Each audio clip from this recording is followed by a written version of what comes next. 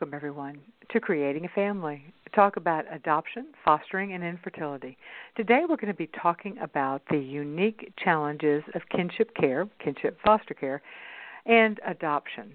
This is a topic that we certainly are hearing about more and more from our community. And if you can listen to the media, you will know that they're talking about it more now. There is a greater need than ever for kin to step up and care for kids who are entering foster care. This is an important topic. I think you're really going to enjoy this show. Here's a sample of what you're going to hear. Got to find support. There's only one way to process anger and frustration and everything that comes along with kinship care, and that's to find a support network that works for you. And know that your feelings are perfectly normal, and everyone that's in your position has been there. This show is brought to you by Creating a Family, the national adoption, fostering, and infertility education and support nonprofit. I'm Dawn Davenport. I'm your host and the director of Creating a Family. You can find us and all of our resources online at creatingafamily.org. This show, as well as Creating a Family generally, is underwritten by the Jockey Being Family Foundation. They believe that every child deserves to grow up with a loving family in a forever home.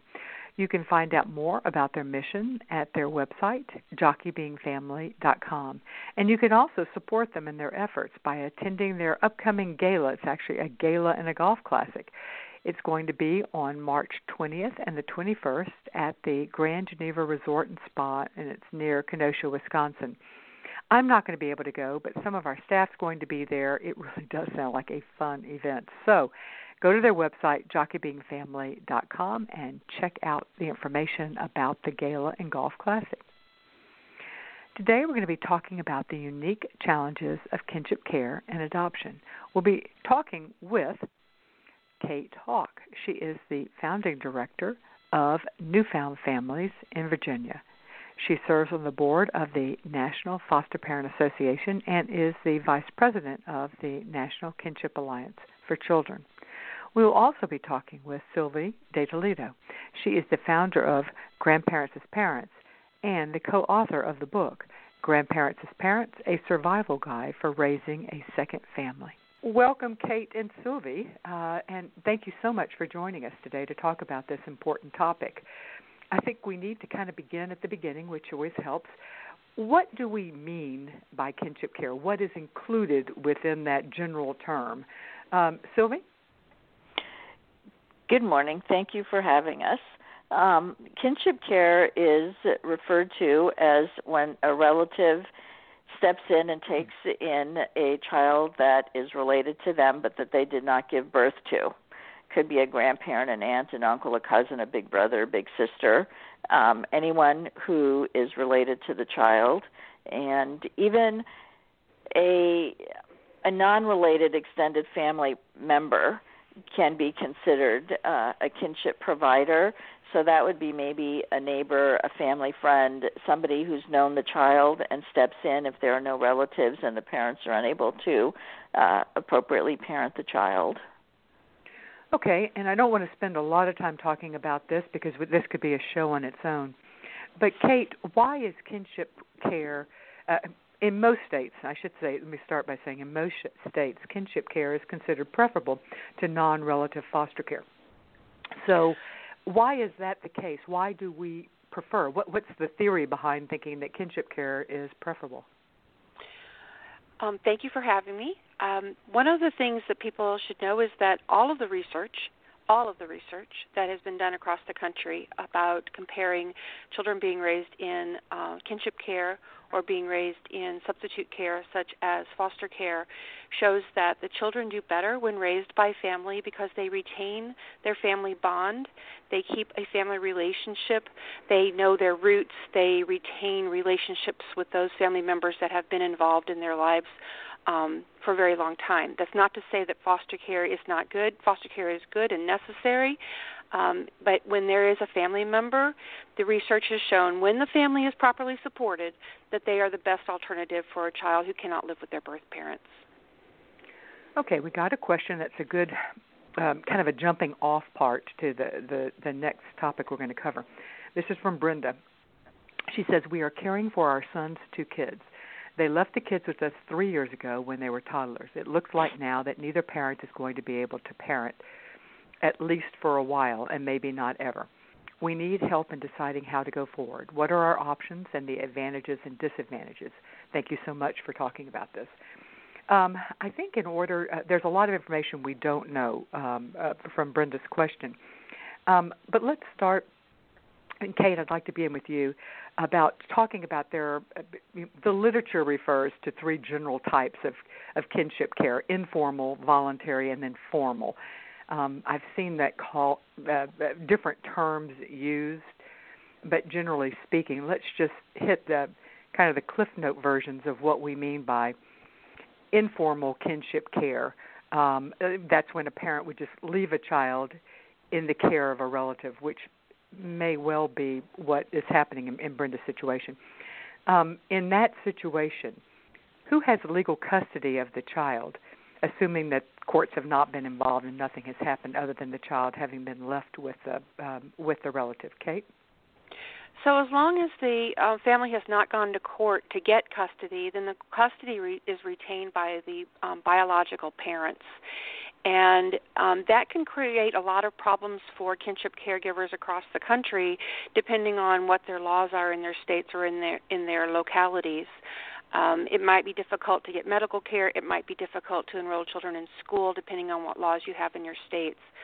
So if it's an informal kinship care and the children are just left there, then the custody is retained with the parents, unless, of course, the Department of Social Services has stepped in and removed the children from the home. Then they are in the custody of the government.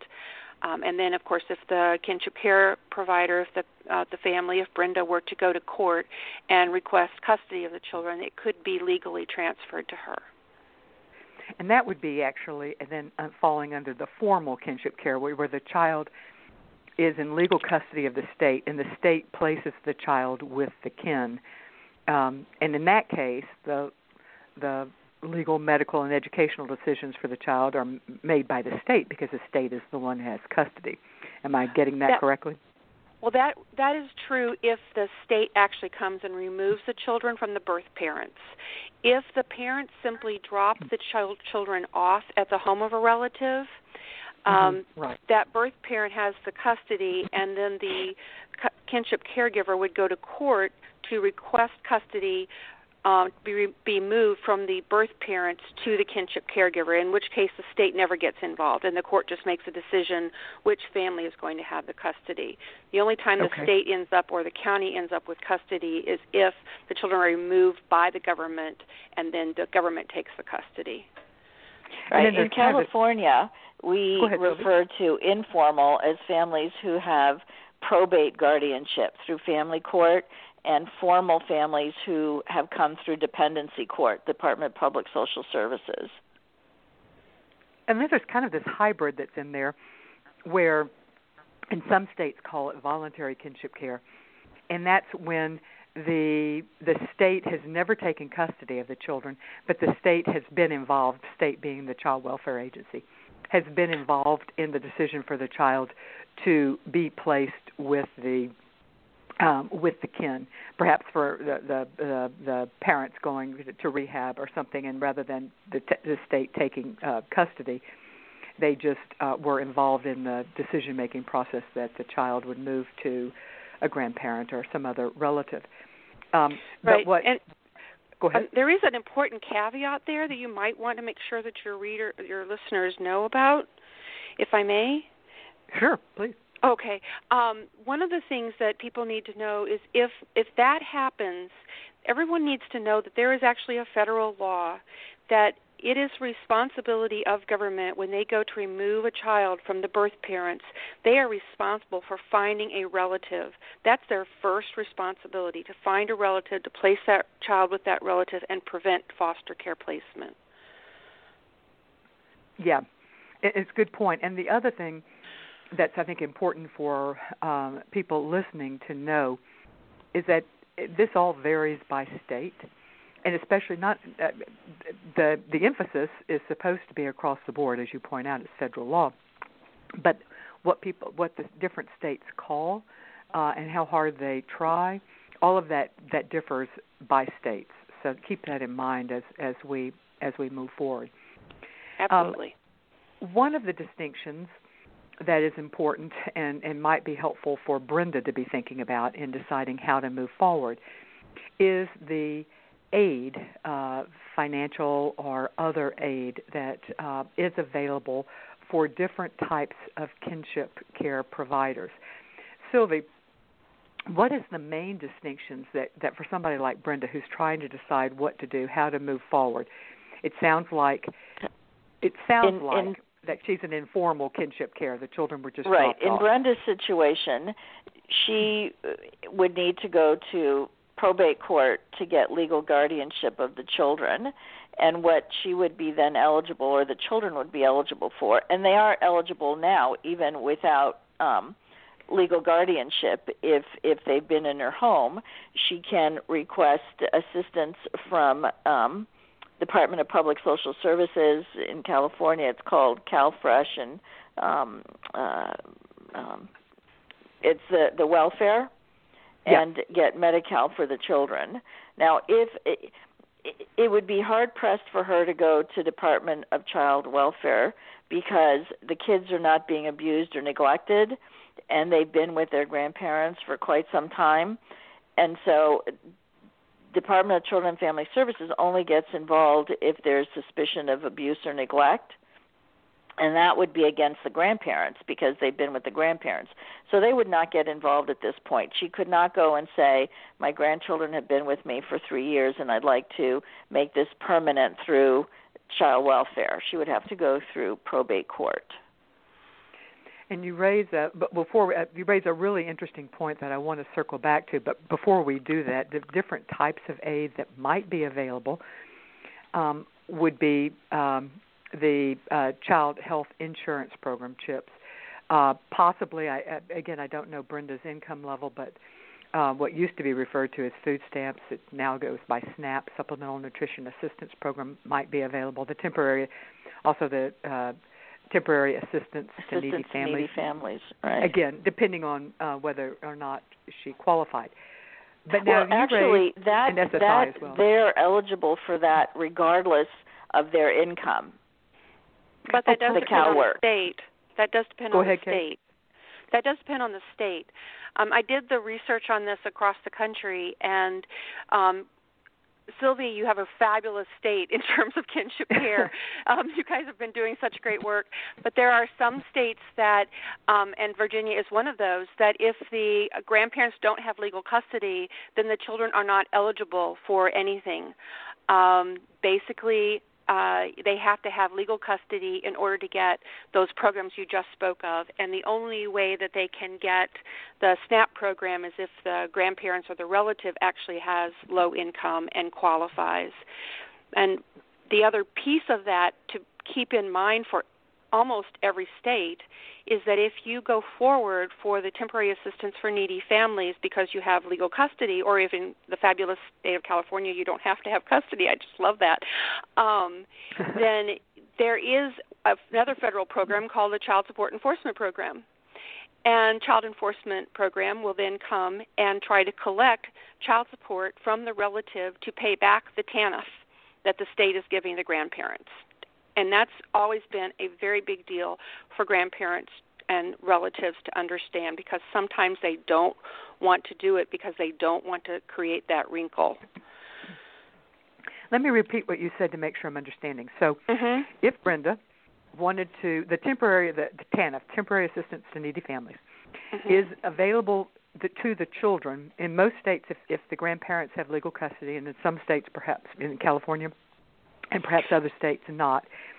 But if the grandparents receive money through TANF, Temporary Assistance to Needy Families, which they would be eligible for if they have legal custody, then the state has the right to go back to the parents, the birth parents, so that we're just to make things clear, back to the children's parents and try to collect child support from them to pay back the TANF program. Did I understand you correctly, Kate? That is correct. And the only way that child support does not have to do that is if there is a domestic violence situation in which the grandparents can prove that the child will be harmed or there could be a risk to the family or the child should that birth parent find out where the child is.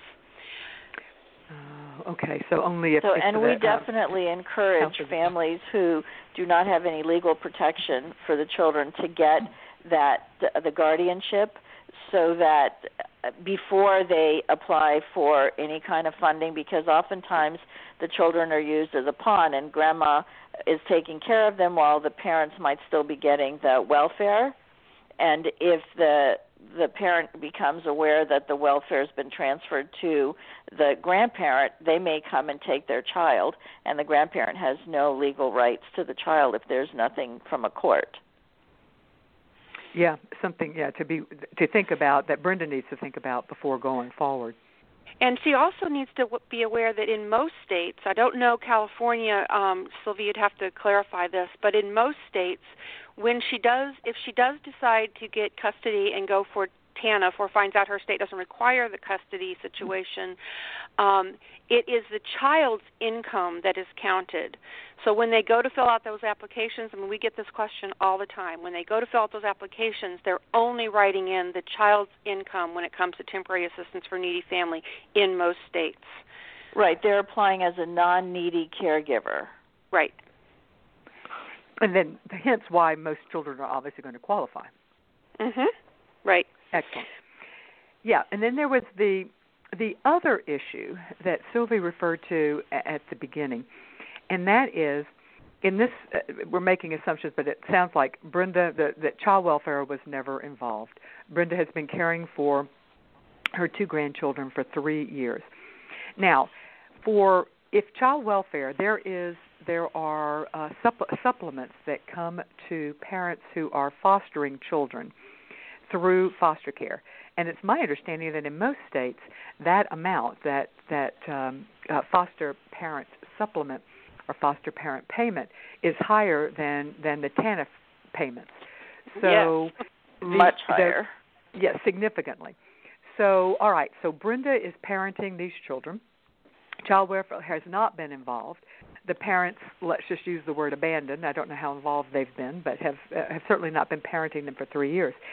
Is there any way for Brenda to have child welfare get back involved, for her to become a foster parent and be eligible for the foster parent supplements? Sylvie? No, there is no way, because child welfare would only get involved with a family if there was allegations of abuse or suspicion of abuse or neglect. And in this case, this was the parents' plan, and the children have not been abused or neglected by their grandparents. And if a case were to be opened, it would mean that there's a ding or a mark against the grandparents.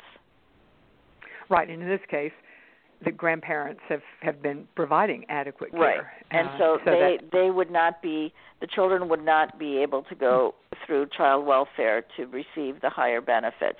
Those are only for children who come to their relatives through dependency court, through the child welfare system, and who are placed through them, that child welfare has jurisdiction over that child. Okay, well, but let me there ask is this some question. Good news. Yeah, go ahead. Okay, right. Good. We definitely there is want some good news. If by any chance the children have any sort of disability that would then qualify for them for Social Security, if they got qualified for Social Security and Brenda decided that she wanted to adopt the children, prior to the finalization of the adoption, as long as they're eligible for Social Security, they can then apply to their local departments or their state to receive adoption assistance, which is a federal program that is matched by the state, for adoption assistance, including up to $2,000 in attorney fees. So if she moved toward the adoption because the children had a special needs, there would be a way to find some resources for the children. And tell us, how broadly does the government consider the word special needs? Let's talk about that briefly. Go ahead, Kate. There has to be a special needs assessment done by a physician who determines that a child could have very, very significant ADHD, where they weren't able to focus enough to learn in school. They could have a sort of a disability that requires them to have a great deal of help in special education at school. They could have, if they had some of the symptoms of fetal alcohol syndrome, they may be able to qualify. And, of course, any child with developmental disabilities or a medical disability would, of course, qualify under Social Security. And we always encourage families, be prepared to be declined when you first apply, and you'll have to appeal it, because a lot of people get declined at first until you go through the process of appeal. And something that's coming up. If the grandparents were of retirement age and were receiving retirement benefits from Social Security, and they adopted their grandchildren, the grandchildren would be eligible for a portion of the grandparents' Social Security. That's right. Okay, so if they were receiving Social Security, if the grandparents are receiving Social Security and they adopt the children will be eligible to receive a portion of the Social Security based on the fact that the relative adopted them. And that's only if they proceed to adoption. Adopt, yes. Okay. One of the other potential distinctions between the different types of kinship care is whether or not specialized training is required. With formal, if you become a foster parent, there is, depending on the state, anywhere between 30, 35 hours usually of training that is required, and oftentimes there's continuing education training required as well. But, Kate, what about if you are a foster parent, and I'm sorry, not a foster parent, but you're providing care for your grandchildren or your relative, and you haven't gone through the formal process and haven't gone through Department of Children and Services or whatever it's called in your state, DSS or whatever. Are they eligible what type for of training? Oh, yeah, are they nothing. required to have training? No. When the government's not involved, there isn't really any help for kinship caregivers. That's why we look so forward to so many kinship caregivers who are willing to go toward the adoption, because we believe if they learn more about what's available through the benefits of Social Security, they might actually be able to get more help for the kids. But, yeah, there's no training. We can tell people that you could go to your local Department of Social Services or Child Welfare Agency and ask to be included in some of their training, and sometimes through their prevention funds, they're able to allow kinship caregivers to attend foster care training to learn more. But there's nothing required. Okay. So if you are a relative, and this doesn't involve the question we received for Brenda, but if we could go back 3 years, or if you're somebody else whose child you're in the position, it could be your child or a relative, you're in the position of being asked to care for your relative's child or your grandchild, and you suspect that this is going to be for the long term. Let's talk, and Kate, I'm going to direct this to you, and then I'd also like for Sylvie to come in second. Should you? How do you get child welfare to be involved at that point? Should you? Do you really need the state? Do you want the state in your business? Should you? What's the advantage other than monetary, which is a significant one, I should add? So, if it were 3 years down the road for Brenda, no, 3 years before. 3 years before. Previously, yeah. Many kinship caregivers want nothing to do with the government being in their business. They would rather, go to food pantries, rely on their faith-based communities, rely on their community and their other family members to assist. The issue for many of them is that there's a fear there that the social workers might come in and remove children. That's one of the things that we tell people as a reason why not to go toward the foster care angle, is that if you went toward foster care, if she had said to the relative, look, I can't take them, you're going to have to take them to social services, and then I will try to get them through foster care. The downside of a child being in foster care for a relative is that the state or the locality has complete responsibility and decision-making on the placement. So if the state or the county was not satisfied or was worried about the children having contact with the birth parents, they can come in for any reason at any time and remove those children and put them somewhere else. And that is a big issue. I think Sylvie would agree, a big issue. Absolutely. For it's a relatives. Big threat. Right. Mm-hmm. And why they don't move toward foster care is because of that fear. Now, in some states, they're starting to create protections for that.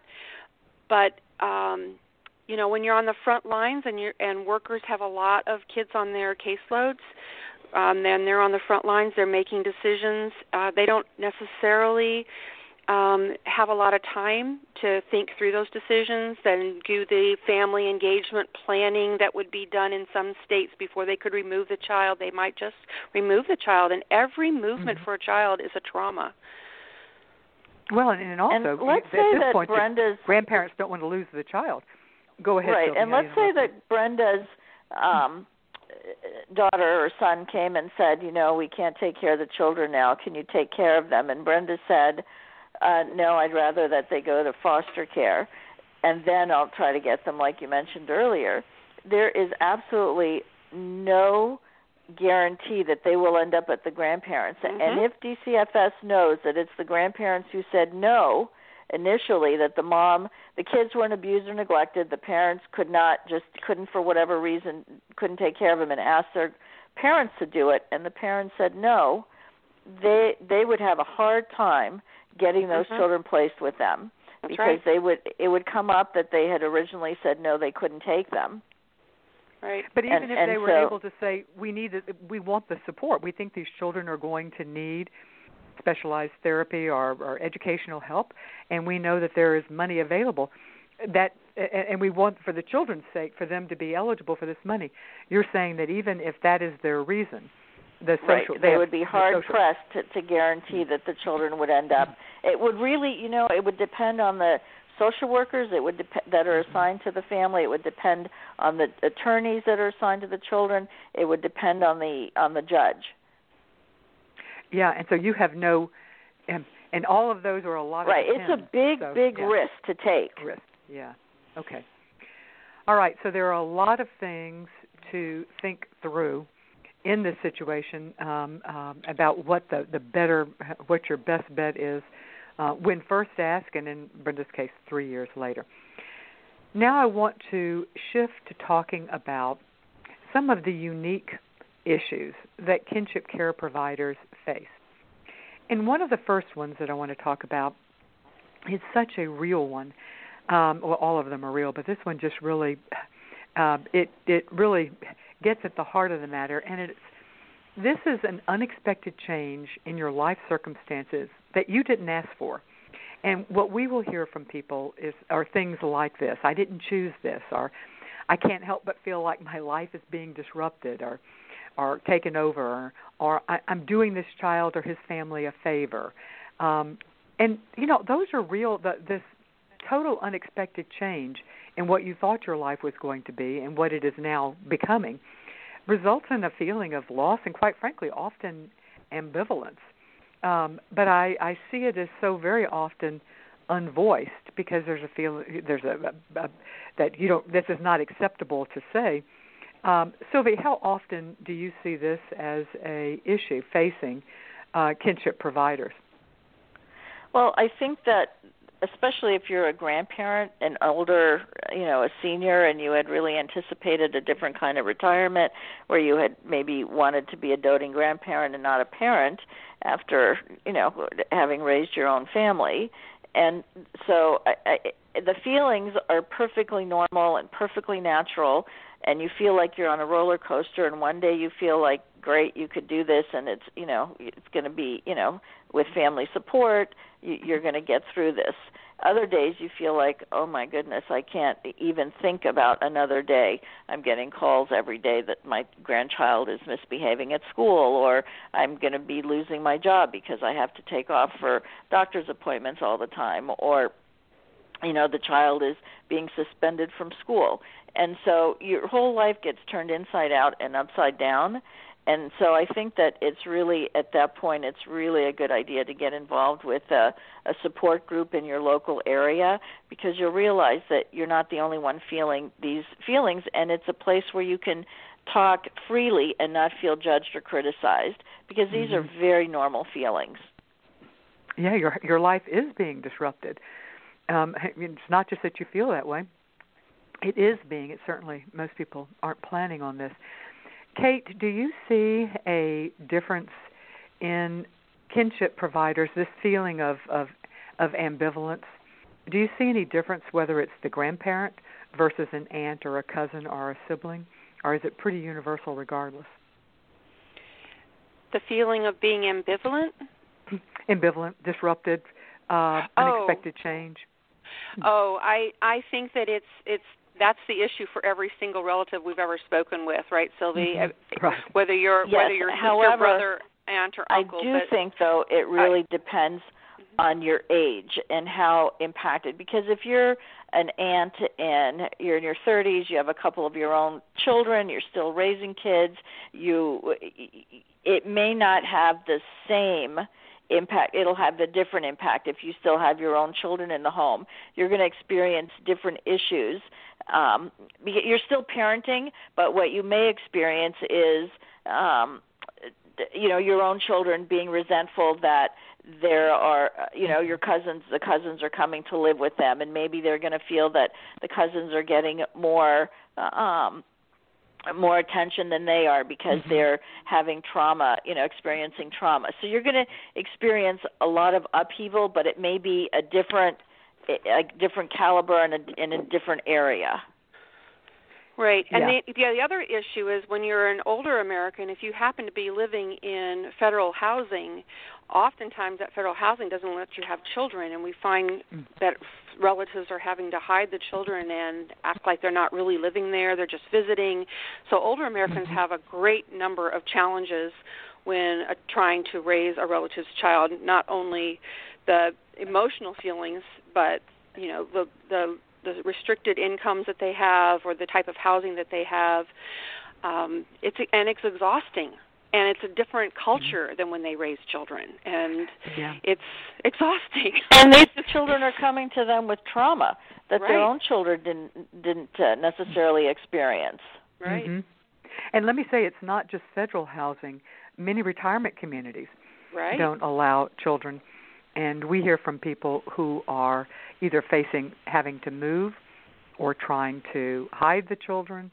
Although it's more difficult, I think, in a retirement community. All right, so all very real. Another issue that we find, and this is maybe particularly when it's grandparents, but also sometimes other relatives as well, and that is guilt.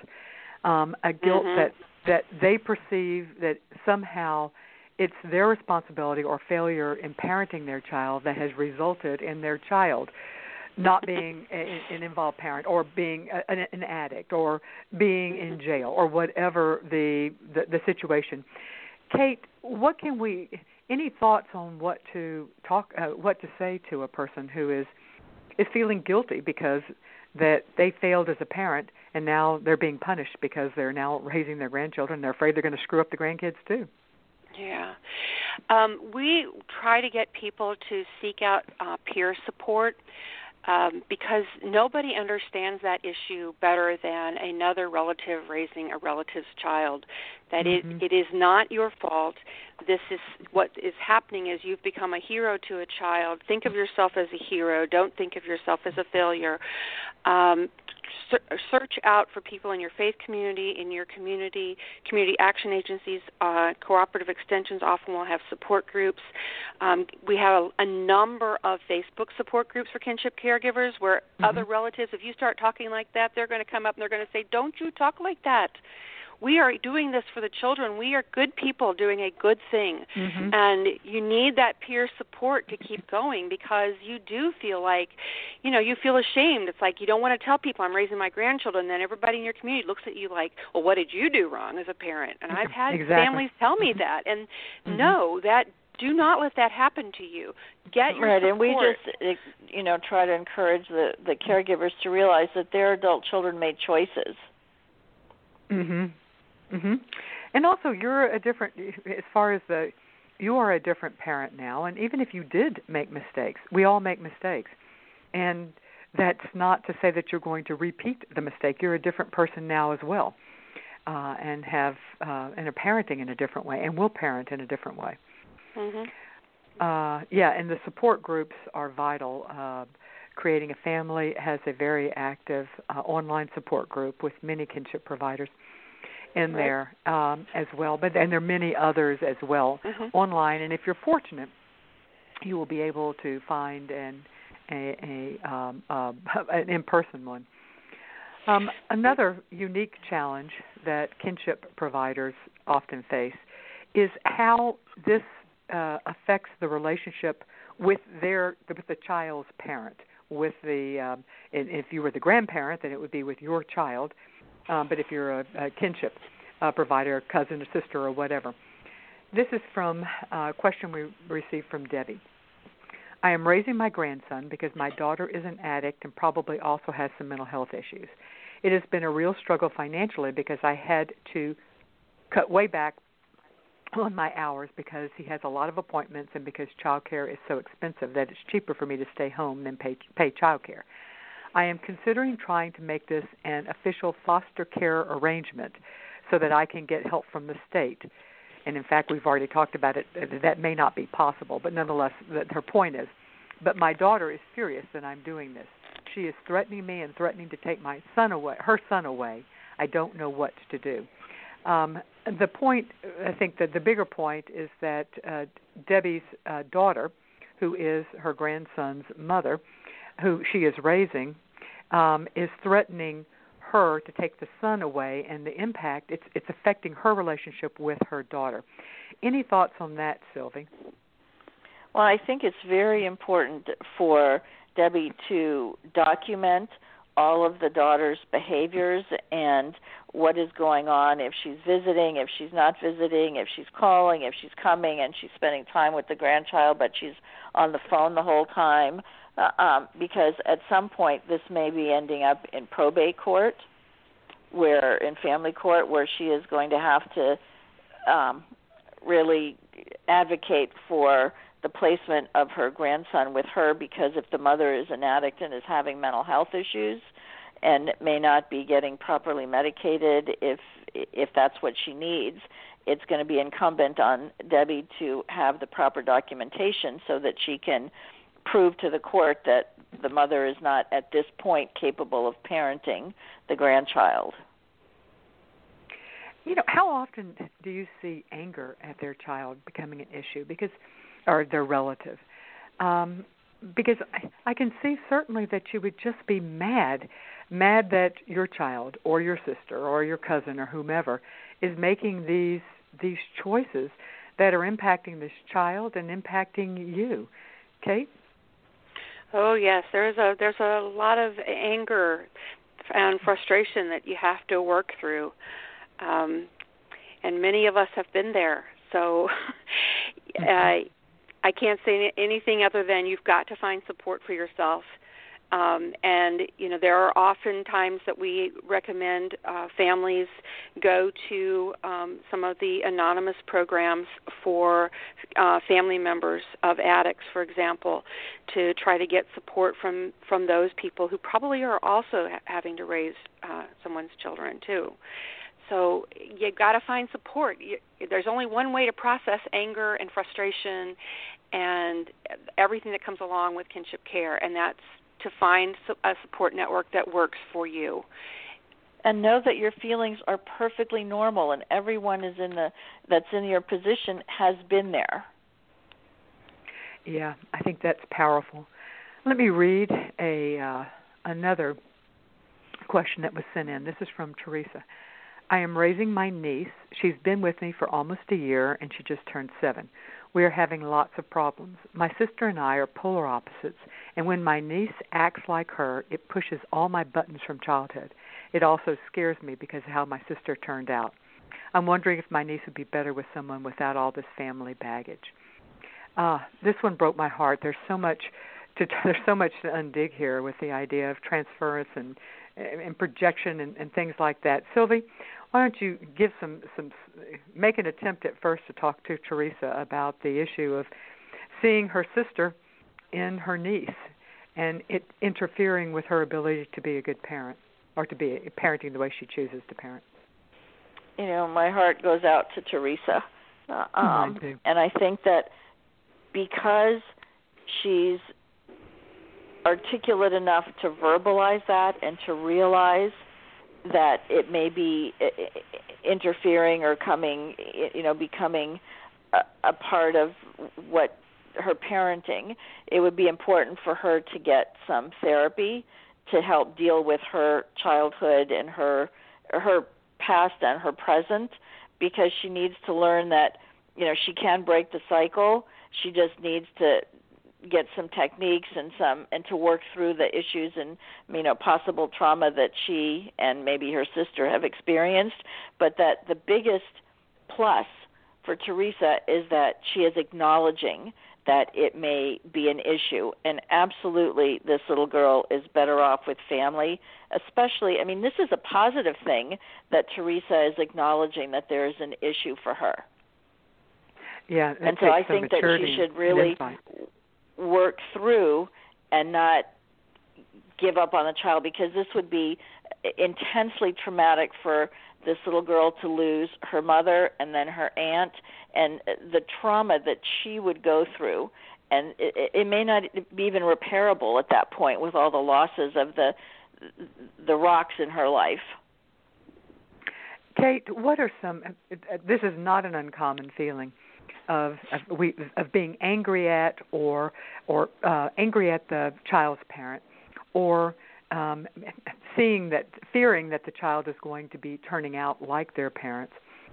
But so, what are some things that if we are the caretaker for this child, what are some things that we need to make certain that we do to allow this child to have some positive things about their parent, particularly when you feel some positive things about their parent, especially if you're struggling to find anything positive about their parent at that point.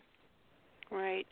Well, I think one of the things that is really important to get started is that there is and I would say this to her, there is an instrument called the Adverse Child Experiences Assessment Tool, and I would guess that she probably would score in middle range to high range in terms of what she experienced in terms of childhood trauma, and that has to be dealt with. Her own trauma related to working through with her sister, growing up in a condition in which all of her buttons were getting pushed.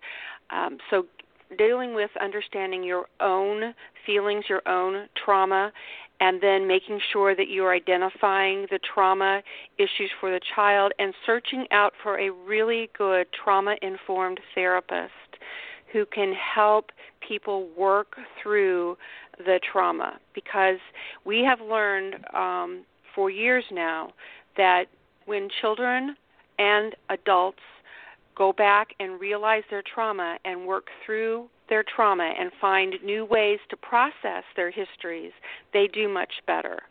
The other thing is that she has got to come to a position in which she is taking care of herself.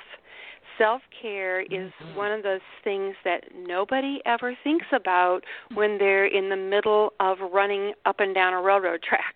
You're not thinking about self-care. Right. You're just trying to get off of the railroad track. And you have got to take time for self-care. And we have the internet. It is so easy now to find tools and help for, what do I need to be doing to take care of myself, because I can't take care of this child properly unless I have taken care of myself. And I would tell her she has got to work on taking care of herself in this process, and that will help her make the right decisions for her and for the child. I'm giving you a standing ovation on both points. I am so thankful you raised our own, what we bring to the table as parents matters, and our own childhood, our own trauma. It does influence how we are, and self-care is something that if it's almost become a mantra for all types of parenting for us, but especially when we're parenting a child that's come from a difficult background. But even without, just self-care because your life has been turned upside down and you need to honor that. I also think sometimes it's helpful to think back to there's probably something that you like about their parents or have liked about their parent in the past. And it's important for kids to hear that because so often they don't hear anything positive. And I think that's important for us to share. And sometimes it may take a little digging, as in Teresa's case, to think about some positive characteristics or talents or just the funny stories or something about their parents, because kids need to hear good things about their parents. Right, and then they think of themselves as a reflection of their parents. So if you have nothing that you can think of good about that person, then they begin to feel there's nothing good about themselves. So exactly. I'm giving you a standing ovation because that's such an important point, is to be able to say, hey, she was a great artist. She, could draw a dragon like nobody could draw a dragon, or she had a voice like an angel, or whatever you can think of. She was very helpful to people. She took care of mom or something. But you're right, because if you don't help them see positives in their parents, they begin to feel that they have all of the attributes that you are experiencing with their parent. It becomes like the self-fulfilling prophecy, and if my parent is bad, then I'm going to be bad. Right, yeah, and there's no hope for me. And it's also empowering for them to know that, and you do have some of your mom's or your dad's talents and potentials, and you can make different choices. You have that ability as well. They weren't necessarily a bad person for the choices they made, and you have the ability to make different choices, so that's a power that you have. I think I'm getting ready to interrupt somebody. Was somebody getting ready to say something? I just wanted to throw in there that one of the things that people need to also understand about the trauma that the children are facing, and that you yourself has faced as a caregiver, and your history, is that depending on when the trauma happens, depends on when a part of your normal development gets interrupted, and can also be kind of arrested or frozen. So if the child had gone through an experience at a very early age of trauma and never got the bonding or the independent thinking development processed in their own growth, then they're kind of going to be arrested in that. So you also have to be really cognizant of where that child is and when that abuse started. So I really encourage people who are facing those kind of situations to say, okay, let's look at when this abuse started and what was supposed to happen with that child's development. That could be giving me signals and information about what I need to do differently in parenting that child. Right, because their emotional age is different than their chronological age, and so expectations may need to be adjusted. Absolutely. Let me reference, we have, Creating a Family has a course with Dr. Dan Siegel that talks a lot about what we as parents bring to the table and how it influences how we attach to our children, how we respond to our kids, and that we as parents need to own what we're bringing to the table so that we are better able to help our kids. It's the course is Parental Attachment, the importance of attachment style, and it's with Dr. Dan Siegel, and it's one of my very favorites. Great. One of the interesting things that comes up, especially when we start talking with families about moving forward, perhaps into adoption or a permanent custody arrangement, permanent guardianship or adoption, is a feeling that if they do this, they're giving up all hope that their relative, their child, the child's parent, is going to ever get better. Sylvie, how do we talk to that? I mean, there's that fine line between living in denial and everybody needing hope. And how do grandparents, as well as other relatives, and it's probably the hardest on grandparents, I suspect, how do they walk that line? Well, a lot of it has to do with the giving the child permanence and security and knowing that they won't be yanked out of the home. And with oftentimes when you're involved with the child welfare system, they push adoption because they don't want a child floundering in foster care, and they want permanence for the child. So sometimes you feel pressured into it, and what we've seen, depending on the age of the child, is that sometimes it's actually better for the child who might be closer to age 16, and if they're in legal guardianship through dependency court, they may be eligible for more resources and services for college. And so it's sort of, you have to look at really what's best for each individual family situation. With a younger child, it is much better to adopt because in legal guardianship, the parents can always attempt to get the child back, and it would, if they got their act together, even if the child was 14 or 15, we've seen where the guardianship has been reversed and the child was returned to the parents even against the child's wishes. So, you really have to look before deciding to do adoption at what's best to each individual family. There's not a blanket, you can't make a blanket statement that will work for every family. Is that very true? Kate, how about that that feeling that if I were to seek adoption or permanent guardianship, it means that I'm giving up on my child or my relative, meaning the child that you raised, the child, your child if you're the grandparent raising your grandchild. Yeah, that's a very powerful emotion, and it changes kind of the whole family tree. Mm-hmm. All I can say is that if you make the decision to go there, you're making that decision in the best interest of the child. And so just focus on the fact that you're doing this for the child and you're making that best interest decision for them. And find a way to deal with your pain and your hurt separate from that. Yeah, and that's very true. And I also think that trying to make a distinction that this is the best plan, whatever it is you decide, and as Sylvie points out, you need to look at a broad spectrum of things. It's the best plan for now, but it doesn't mean that you don't think your child, the child's parents, your grandchild's parents, your child, is going to get better. They can still get well. They can still get on medication or whatever the issue is. And at that point, you will reassess, and they can have another role, another crack at having a role in the child's life. It's not the same as giving, as totally giving up.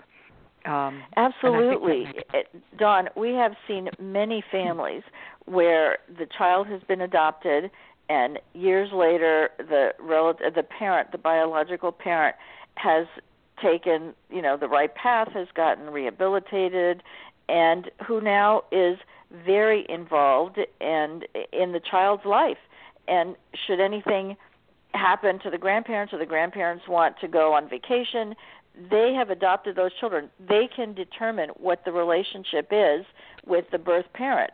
We have seen birth parents come back into the picture and be very, very involved in the child's life. And that is wonderful. That's like the best scenario for everyone, because then everyone who loves the child is involved with them. Yeah, I have a friend whose aunt is her mother, and she didn't find that out until later in life, and had always had a great relationship with the aunt, who then she finds out was her mother. But the issue is that you're right, Sylvie. You can have a great relationship. The future is not before you yet. So you don't know what's going to happen. Just take care of the child, take care of yourself, and keep engaged with your child if you possibly can for the day when they do turn everything around and come back. That can happen. It does. Exactly. And by choosing permanency for the child, you are not precluding that from happening. Correct. It may even be giving it a greater chance of happening. Who knows? You don't know in the future. Another thing that comes up is the feeling of divided loyalties. And this is particularly the case, perhaps it's not more so, but I certainly know of more examples when this happens, when it is the grandparent raising a grandchild. And they feel a sense of loyalty to their adult child, but they also have a sense of loyalty to their grandchild, the child that they are currently raising.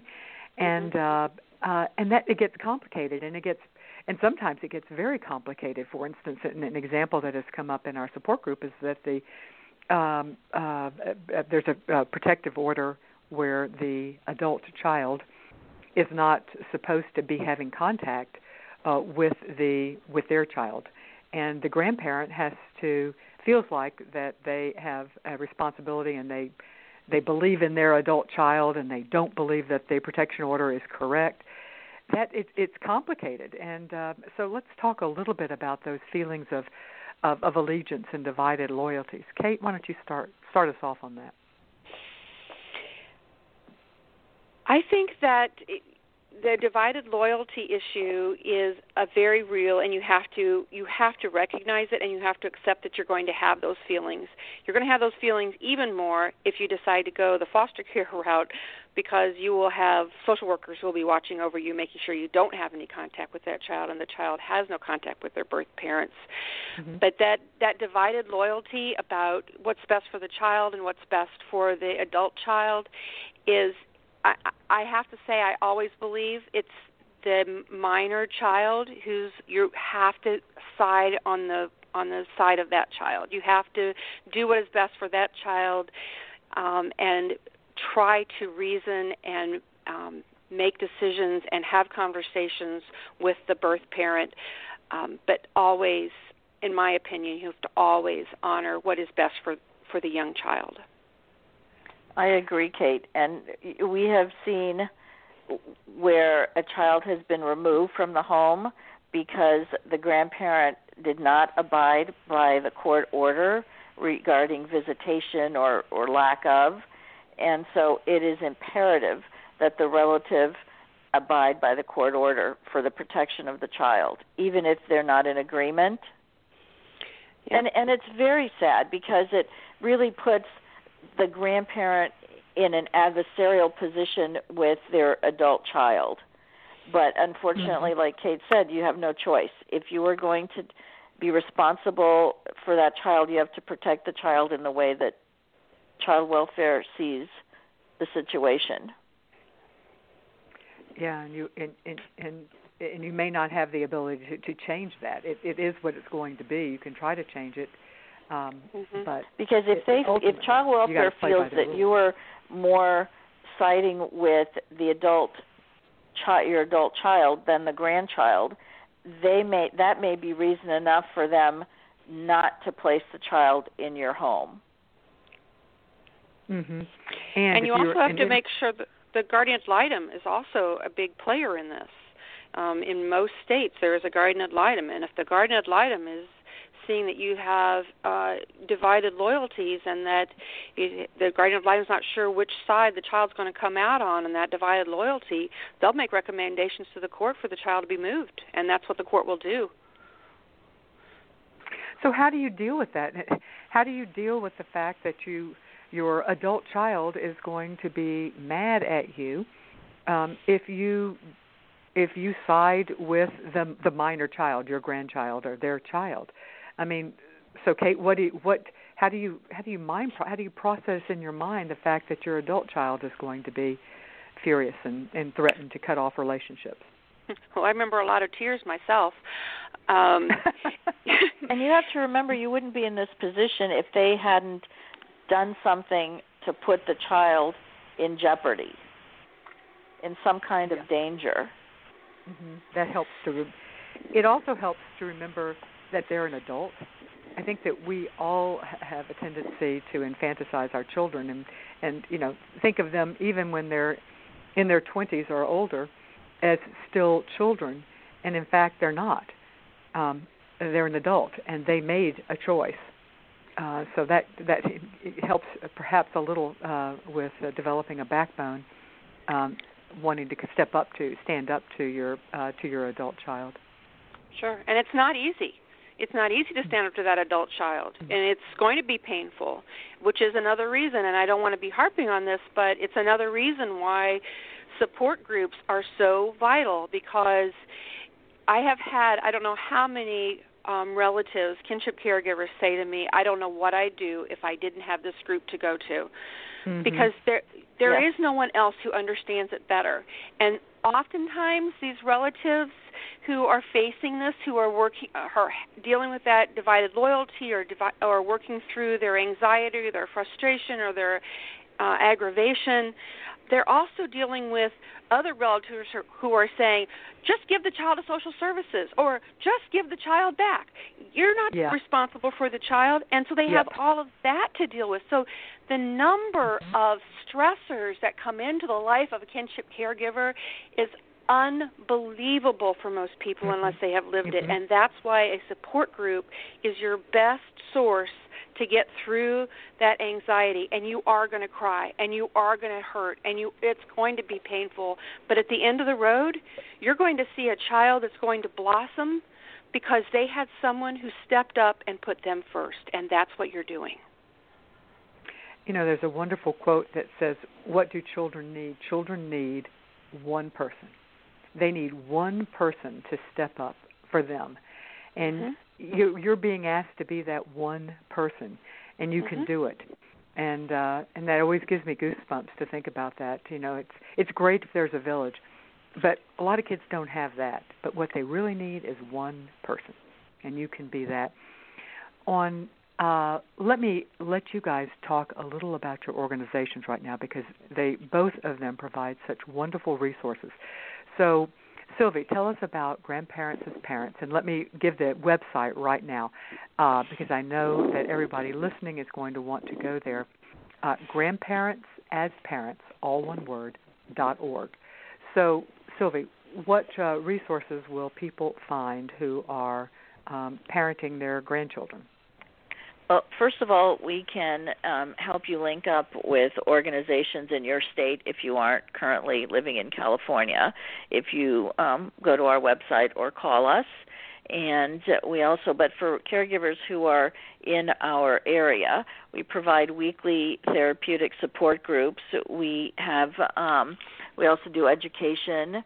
We do a conference every year for relative caregivers. We do a lot of advocacy and crisis intervention. We'll go with you and intervene on your behalf with child welfare. If you're having issues with the child's school, we'll go with you to the school. We'll set up an IEP. So really what we try to do is we'll do referrals and resources. We try to be a one-stop shop for families who are putting their own lives on hold to take over parenting a child whose parents can't do it. Excellent. And Kate, tell us about Newfound Families of Virginia. Let me give the website. I forgot. I'm sorry. Here's the website, newfoundva.org. Newfound, VA, that stands for Virginia, so newfoundva.org. Sorry about that. I just wanted to make sure I got the website out first. Now, tell us about Newfound Families and what resources people can Newfound Families is an organization for Virginians who are raising relatives' children or foster parents or adoptive parents, which is kind of interesting to be supporting all of those people. But we believe that if we all work together in foster adoption and kinship care, we will do the best thing for kids. So we also would be happy to connect you with other states, but we do have an organization called the National Kinship Alliance for Children, for which I'm the vice president. And that organization has a toll-free number, and people can call that number and also get connected with supports. That organization also has a support group called Kinship Caregivers of America. It is a very strong kinship support group, and I would encourage people to check that out for help. Also, you will find on our website, and even if you just put the words GRAND, G-R-A-N-D, K-I-N, Grand Kin Guide into your web browser, it'll either take you to the Children's Bureau, or it'll take you to New Found Families of Virginia or the National Kinship Alliance. But it is a guide also to help relatives understand the types of kinship care and the types of assistance and support, either through custody or through informal care or through adoption, that might be available to them. And it's a great guide. I strongly recommend it. And the website for the National Kinship Alliance for Children is kinshipalliance.org. So another great resource for families to access. And one other one I want to mention, because I've really enjoyed it as well. It's a video series with Dr. Joseph Crumbly, and it's called Engaging Kinship Caregivers. And I've really enjoyed that. It's provided or funded by the Annie E. Casey Foundation. And you can just Google that and Engaging Kinship Caregivers, and you can put Joseph Crumbly's name in there, and he will pop that resource will pop up, and it's free as well. Well worth looking up. Let me remind everyone that the information given in this interview is general advice. To understand how to apply it to you in your specific situation, please work with a professional that you have engaged in case that you've got specific questions on how it might apply to you. Thank you for being with us today, both Kate Hawks and Sylvie De Toledo, to talk to us about this really important topic of unique issues in kinship care. Let me pause now to remind everybody that the resources provided by this show are in part brought to you by the support by our partners who believe in our mission of providing unbiased information and support to those who are providing kinship care or are interested in adopting or fostering or whatever. One of our wonderful sponsors and supporters is Spence Chapin. They are a licensed and accredited nonprofit organization in the New York City metro area that has been offering adoption services for more than 100 years. We also have Hopscotch Adoptions. They are a Hague-accredited international adoption agency placing children from Armenia, Bulgaria, Croatia, Georgia, Ghana, Guyana, Morocco, Pakistan, Serbia, Ukraine, and they also have a very strong international kinship adoption program. Thank you so much for joining us today, and I will see you next week.